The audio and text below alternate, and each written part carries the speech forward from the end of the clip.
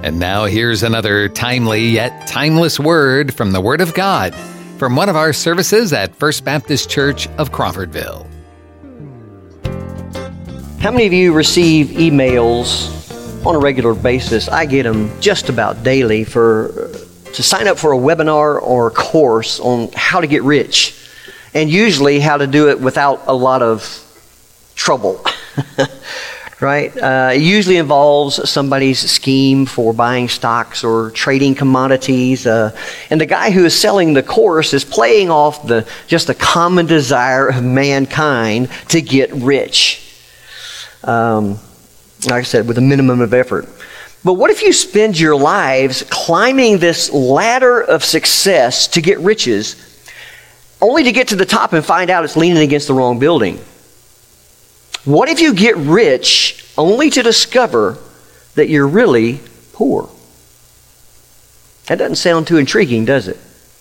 In Luke 16, Jesus gives us two parables. You've got the unrighteous steward, which Tim just read for us, but you've also got the rich man and Lazarus, which, Lord willing, we'll look at next week, to show that God's perspective on money is quite often very different from ours. In fact, many times it's diametrically opposed.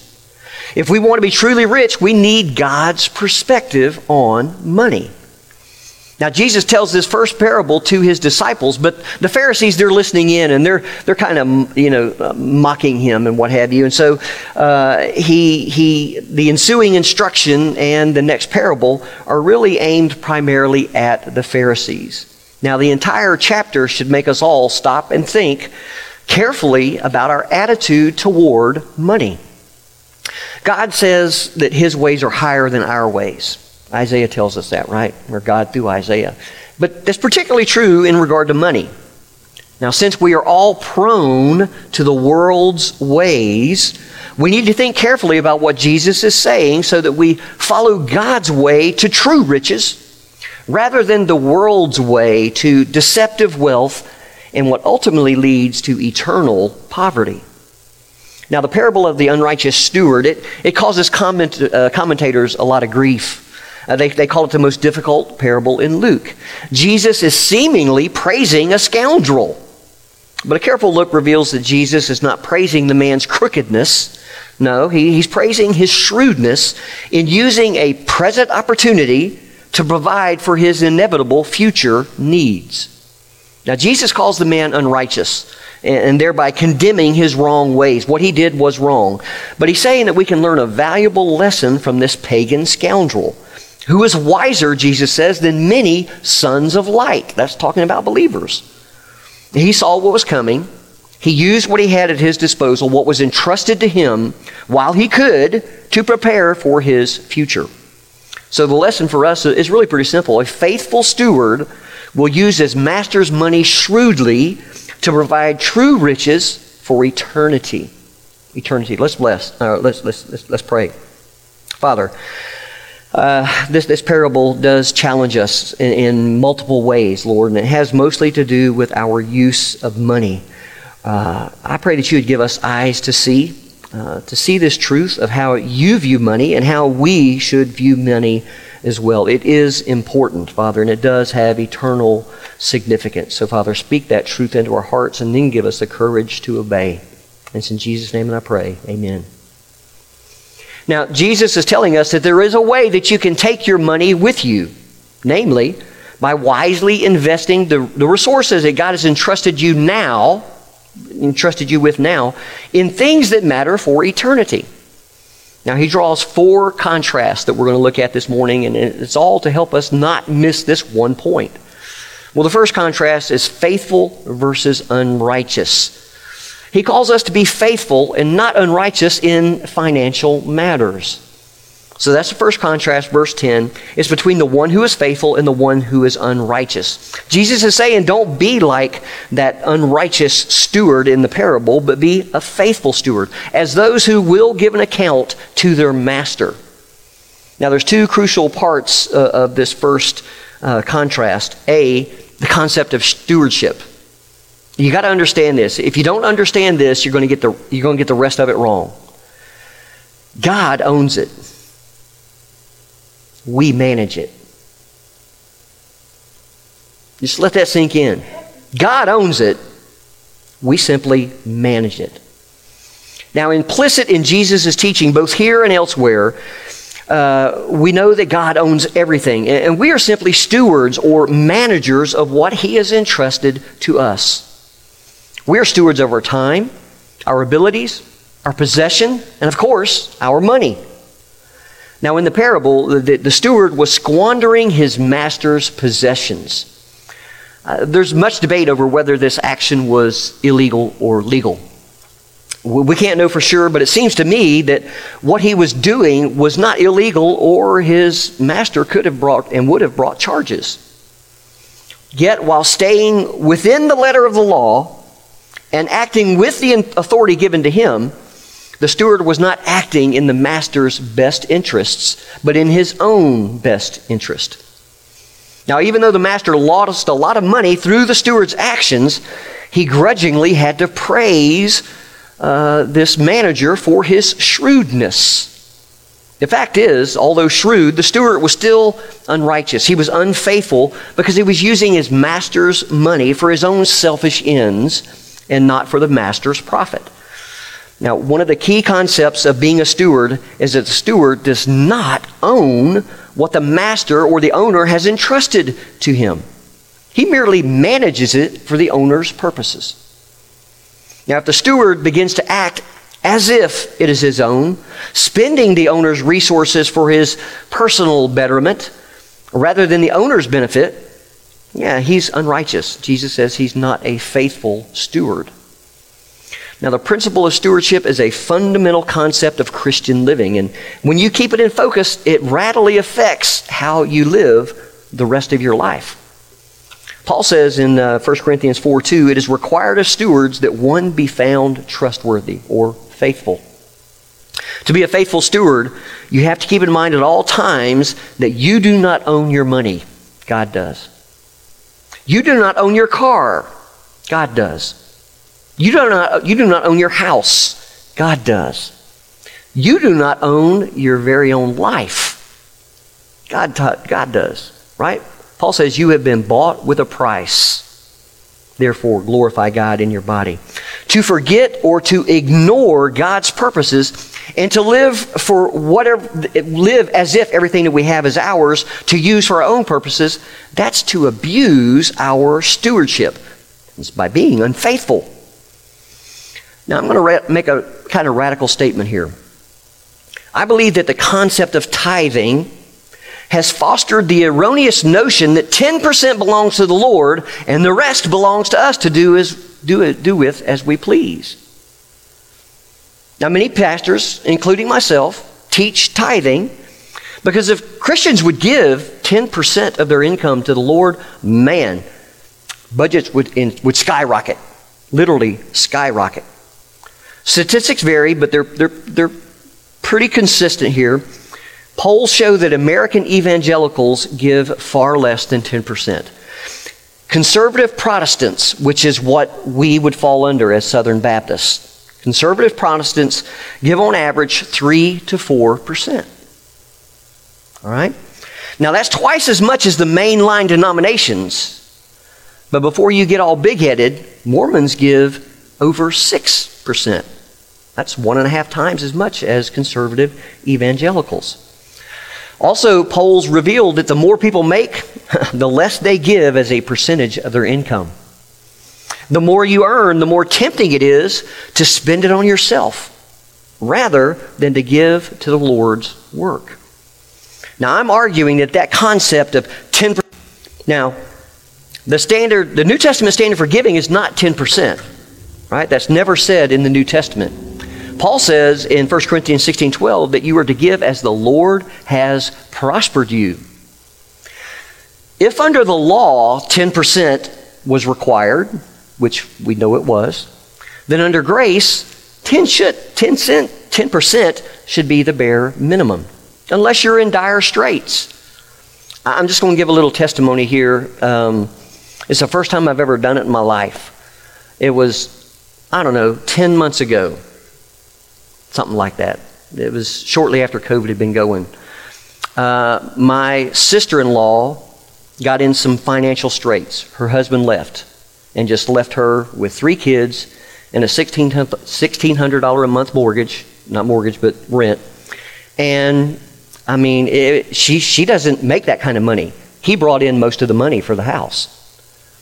So, I talked with Debbie, and I actually went to the finance committee and talked to them. I said, look, for the next couple months, because I write a check weekly to the church. I just do it every week as part of my nature. I've done that for years and years and years and years and years. So many years I can't remember.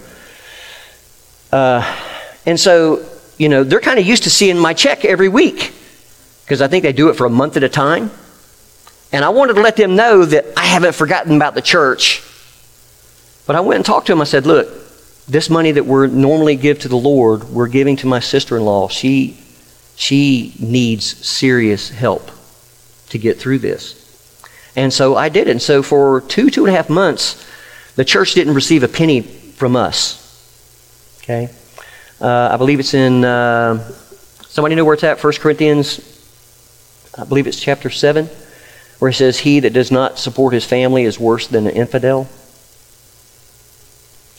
So in that circumstances, I did not feel any condemnation as if God were saying, you shouldn't be doing that. That's my money. It is his money. But I was using it to support our family in a dire crisis. So there are going to be times in your life when you may have to do that. But overall, we should be giving, as a minimum, 10% to the Lord. Paul says, it's however God has prospered you. Okay? Now, the Lord allows us to enjoy the bounty of his material blessings. He also wants us to store up the treasure of a good foundation for the future by being generous and ready to share. To give sporadically on impulse or to give a pittance with no view to eternity, that is not being a faithful steward. Remember, God owns it.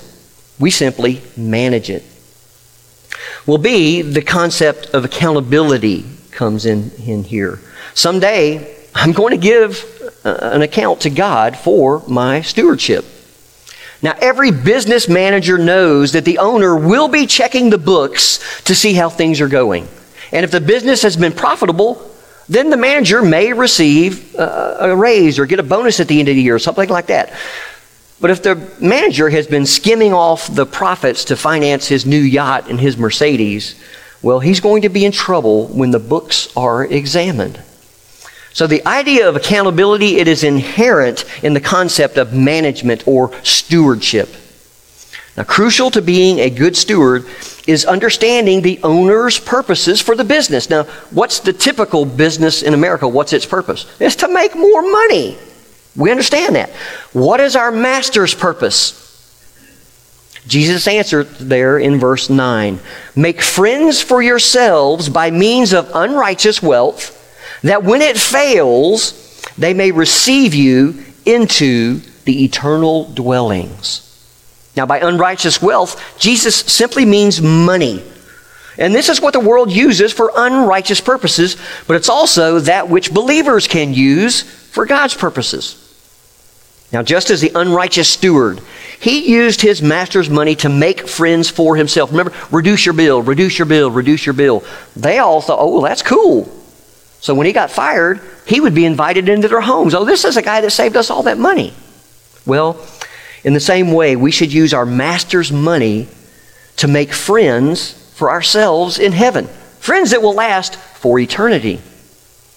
Now, some commentators interpret the they in verse 9 to be God and the angels, but I really think it's for those who have become Christians because of our faithful stewardship. Now, when earthly riches fail, and they will, when you die, your money won't mean a thing. We will have friends in heaven who are there because we gave to the cause of world evangelism. Now, each of us must ask this sobering question. Am I managing the resources that God has entrusted to me with a view to giving an account someday in light of his purpose of being glorified among all the nations through the spreading of the gospel? In other words, are you investing in eternity? Now, God is a generous and gracious Father. He gives us not only enough for our basic needs, but also for our enjoyment. So it's not wrong to enjoy many things beyond the bare essentials. But if we grasp this concept of faithful stewardship and accountability, we will answer one day, our focus is not going to be on our financial success. It's going to be on God's financial success, namely the gospel. So be faithful with your money, not unrighteous. Well, number two, the next big contrast is temporal, meaning, temporary, versus eternal. He's saying lay up treasures in heaven. Now, the second contrast, it actually consists of three little contrasts that all point to the same thing, namely the temporal versus the eternal. Which would you rather have? Life is short, is it not? 60, 80, 100 years if you grow to be old, right? How long is eternity? Whew. You compare the two, and our life here on earth is not even a speck of dust on the scale pan. So where are you going to invest? Now, in this contrast, Jesus contrasts a very little with much in verse 10, unrighteous wealth with true riches in verse 11, and then that which is another with that which is your own in verse 12. Now, the very little, the unrighteous wealth, and that which is another's, that all refers to temporal resources. It refers to money. It belongs to another, namely to God, as we've seen. He owns everything. Now, the much, the true riches, and that which is your own, that refers to the eternal treasures laid up in heaven, which no man can take from you because you actually possess them. They're there. They're secure. So Jesus is saying that the faithful steward will provide true riches for eternity, in contrast to, let's say, this unrighteous steward who provided himself only with temporal provisions. Now, isn't it ironic that to us, money is a big deal? But to God, it's a very little thing. That's what he says here, very little. If you don't think that money is a big deal to people, even to God's people, just ask some dear old saint to part with some of their money to help in missions or whatever and see what kind of response you get.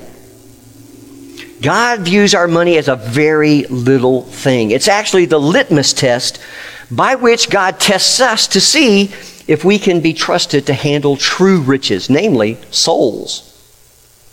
If we are faithful in managing the money God gives us for His purposes, He will entrust eternal souls to our care. We'll have eternal rewards in heaven, even if we don't have very much in terms of possession here on this earth. Now here's the ironic thing. You are 100% certain to lose all of the money that you accumulate here on earth. It will fail. But you're also 100% certain to keep all of the rewards that are laid up for you in heaven. They are your own. They're secure, where neither moth nor rust destroys, where a thief cannot break in and steal. Yet most of God's people, they major on laying up money on earth rather than laying up treasure in heaven. Puritan Thomas Adams put it, "To part with what we cannot keep, that we may get that which we cannot lose, is a good bargain." Do you get that? We can't keep our money. Why not invest it in something that can't be taken away? He says, wealth can do us no good unless it helps us towards heaven. Well, number three, third contrast, God versus wealth. Here we have to choose our master. In verse 13, Jesus draws that third contrast, that we can either serve God or money, but not both. So we have to make a basic decision as to our choice of our master. Clearly, the unrighteous steward, he was living for money. But disciples of Jesus should be living for God. Now, it's a delusion to think that you can own your money. That's not one of the choices. Either God owns you, including your money, or your money owns you. Let me say that again. Either God owns you, including your money, or your money owns you. Those are the only two options that he provides. Most of us would like to think that there's some, place in the middle where we can meet, where we mostly serve God, but we can still keep our foot in the wealth game here on earth. We're like the guy who said, well, they say it's better to be poor and happy than rich and miserable. You ever heard that? Well, he suggests a median ground. He says, but couldn't something be worked out such as being moderately wealthy and just a little bit moody? Jesus draws the line in the sand, and he makes us ask, who is my master? God or money? It's one or the other. Now, it's sad that the world can point the finger at those who claim to be servants of Christ, but who really are serving money. They get all the press. But not all of God's servants, or many of God's servants, have been faithful to serve him and not money.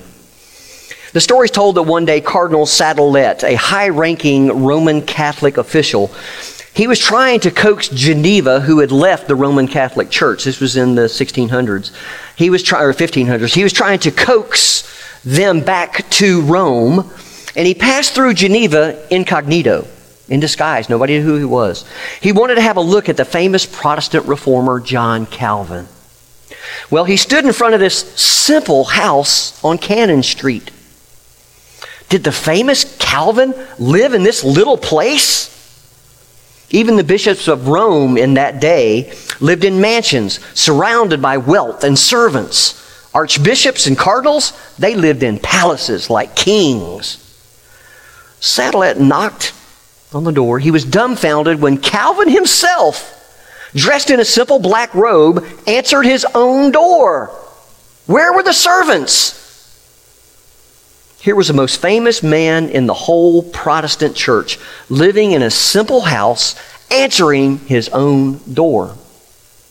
When Calvin died, Pope Pius IV said of him, the strength of that heretic came from the fact that money was nothing to him. What a testimony from the enemy. But boy, if that could only be said about all of us. So Jesus draws these contrasts. You've got the faithful versus the unrighteous. You've got temporal versus eternal. And you've got God versus money. The fourth, shrewd versus stupid. Use present opportunities to provide for inevitable future realities. So in the fourth contrast, the unrighteous steward got it right. And the sons of light, they tend to get it wrong. Jesus is saying that unbelievers are often more shrewd in figuring out how to secure temporal wealth, right, here on earth, than believers are in figuring out how to secure eternal riches. Now, by shrewd, Jesus does not mean dishonest. Rather, as Webster defines it, astute, keen, practical. How was this unrighteous steward shrewd? Well, in two ways at least. First, he was shrewd in that he seized an opportunity while he still had time to act. He saw the handwriting on the wall, didn't he? His days were numbered. He was going to get fired. Well, so he quickly went into action. He used his authority while he still had the time to get on the good side of his master's debtors. Now, the application for us is pretty simple. If we hear of a window of opportunity for the gospel, we should do all we can to seize it. If we hear of a good investment that is reasonably certain to have a decent profit and we have the funds to invest, a lot of us would probably jump at that chance, right? Well, in the same way, if we hear of an opportunity for the gospel and God has given us funds to invest, we should probably go for it. Well, second, the unrighteous steward was shrewd in that he used his present resources to provide for his inevitable future realities. He knew that he was going to be fired. That would have driven many into despair, but it drove him to action, using what he had currently to provide for his future security. Well, the application for us is we know that the time is soon coming when unrighteous wealth, meaning earthly money, will fail. We'll either die or Christ will come again, and then our money will mean nothing in heaven. But we can use our money to store up treasures in heaven by making eternal friends through the gospel. Now, can you enjoy, or can you imagine the joy someday of meeting someone in heaven who says, thank you for giving to the cause of world missions. Because you gave, missionaries came to my country and I got saved. How many remember Let's Make a Deal? It's still on today. Monty Hall was the dude back in the day, right? The contestants were often told to choose between a revealed prize and one that's behind a curtain. The revealed prize was usually pretty good. Maybe a new TV, maybe a little trip to the Caribbean, whatever, something like that. But you didn't know what was behind the curtain. And the audience would always urge them, take the curtain, we want to see, take the curtain, right? Well, sometimes you open that curtain and what was there? What do they call it? A zonk, right? It might be 10,000 boxes of toothpicks. You know, just something that is worthless. And you would hear the contestant groan as he realized, oh my goodness, I just gave away a perfectly good TV, you know. At other times, though, the prize behind the curtain was quite nice, like a new car or, you know, something like that. And if the contestant chose the visible prize of the TV or whatever was there, you would hear an oh throughout the crowd as they open the curtain and reveal the car. And you, along with a man, feel this, oh, great day, I made the wrong choice. Now, the difference between that game and reality is this. God has promised that what's hidden behind this curtain that we can't see behind, I'm talking about eternity, that what is there is so much better than what you can see that there is no comparison. And Paul tells us this in 2 Corinthians 4:18. He says, we're to look not at the things which are seen, but to the things which are unseen. For the things which are seen are temporal or transient. They pass away. But the things that are unseen are eternal. Now the question is, will you believe God and live by faith in His promises? Will you give up temporal riches that you're going to lose anyway by investing them in His kingdom? Will you trust His promise that you will inherit eternal riches that you will never lose? Y'all, it's a surefire way to get rich. Truly rich. Riches that can never be taken away.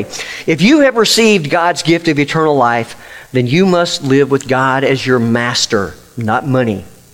So you need to ask yourself, am I living as a faithful steward, shrewdly using the resources that God has entrusted to me to lay up treasures in heaven? Or have I slipped into squandering God's resources for my own purposes, losing sight of the fact that eternity is quickly approaching? Now, every day that I live, that becomes more and more a reality. I remember 11 years ago when I turned 50, and I thought, wow, I never thought I'd turn 50. Well, last year I turned 61, fixing to turn 62. Y'all ever walk down that road and you look back and go, well, how did I get here? I'm telling you, it just goes faster. The longer you live, the more assured you are that you don't have very long on this earth. What is your attitude towards money? Now, I urge you to learn the lesson from this scoundrel in Luke 16. Invest your master's money in that which will pay eternal dividends forever and ever and never be taken away. Forget about FDIC assuring your $250,000 in the bank. This is God assuring you everything that's there will never be destroyed, will never go missing, will never be embezzled. It's a safe investment. Let's pray. Father, again, we thank you just for your abundant love, that you would reveal yourself to us. And in revealing yourself, you reveal truths to us about this world. This world at large looks at money very differently than you do. And God, because we're in this world, Father, and for many of our lives we were of this world, it's kind of ingrained in us, and it's hard for us to look at things like you do. But God, we see a picture this morning that encourages us to support the work, to support the gospel work on this earth, and it will pay eternal dividends. So God, I pray that you do that work in our hearts, and that, as I said earlier, you would give us the courage to act on it. And we ask it in Jesus' name. Amen. Now, Sandy came to me on Tuesday morning, and she handed me, you'll see it at the bottom, look on the sermon notes, the very bottom. It's our statement for the Unified Missions, and I will just want to take a couple minutes to explain what Unified Missions is. All right? Unified Missions we started about, a dozen years ago or so. It's where you can give on a regular basis to missions. You don't have to wait for special offerings. We do special offerings, right? Lottie Moon, Annie Armstrong, the Florida Baptist Children's Home, the McGuire State Missions Offering. Those are all on here. Those are the 4 Southern Baptist things that we support regularly. But we also have on here the Wakulla Pregnancy Center and church missions. So this is the percentage that is given to each of those. So when you give $1, 28 cents of it goes to Lottie Moon, 27 cents.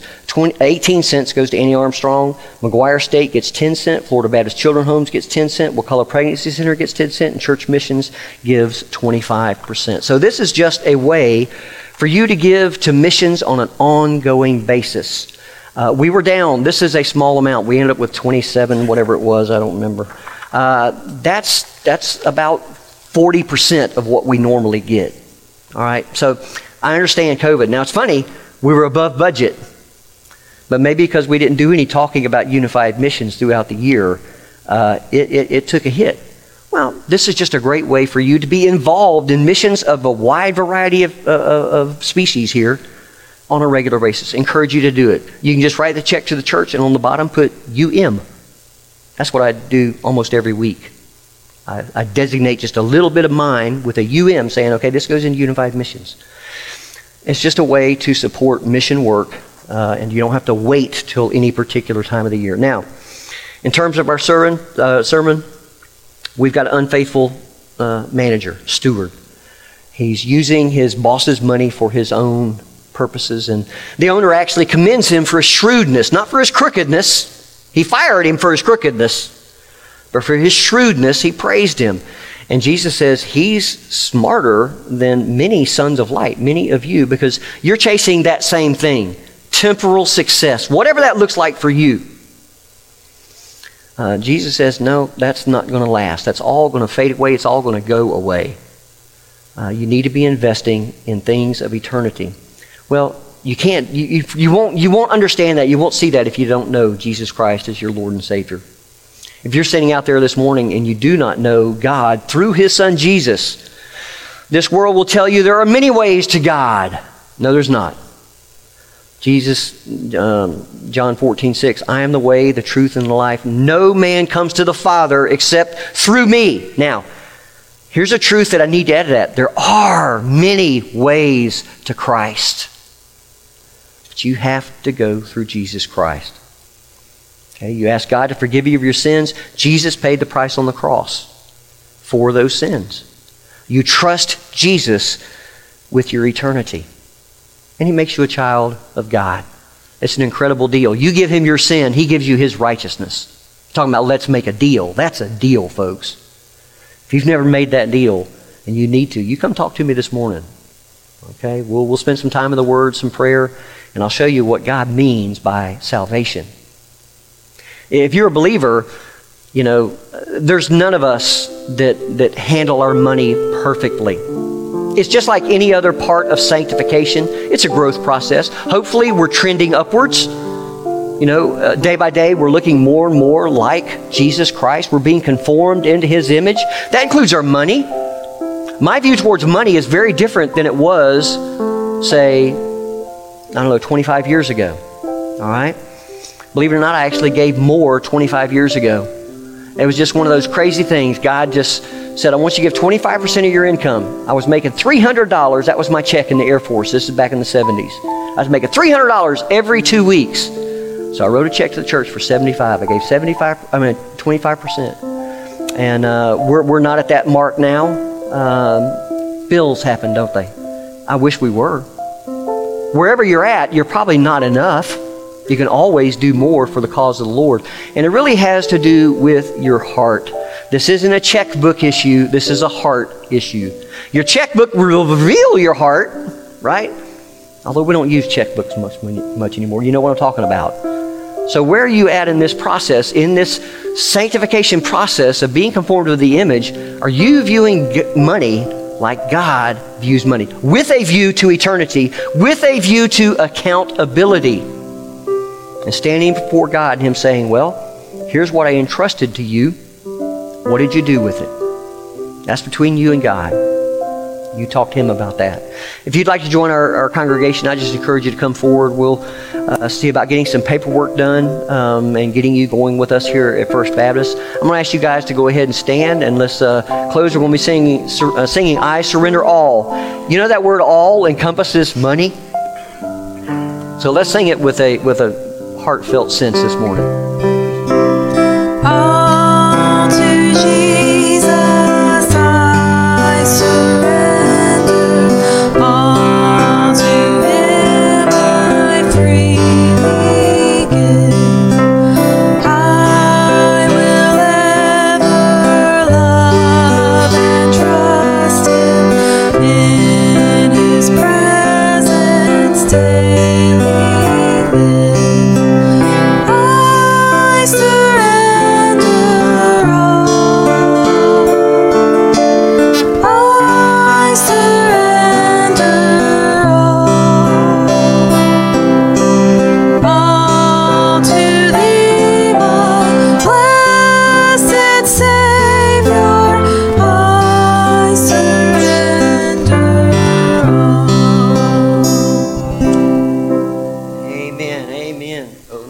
Amen and amen. How's that?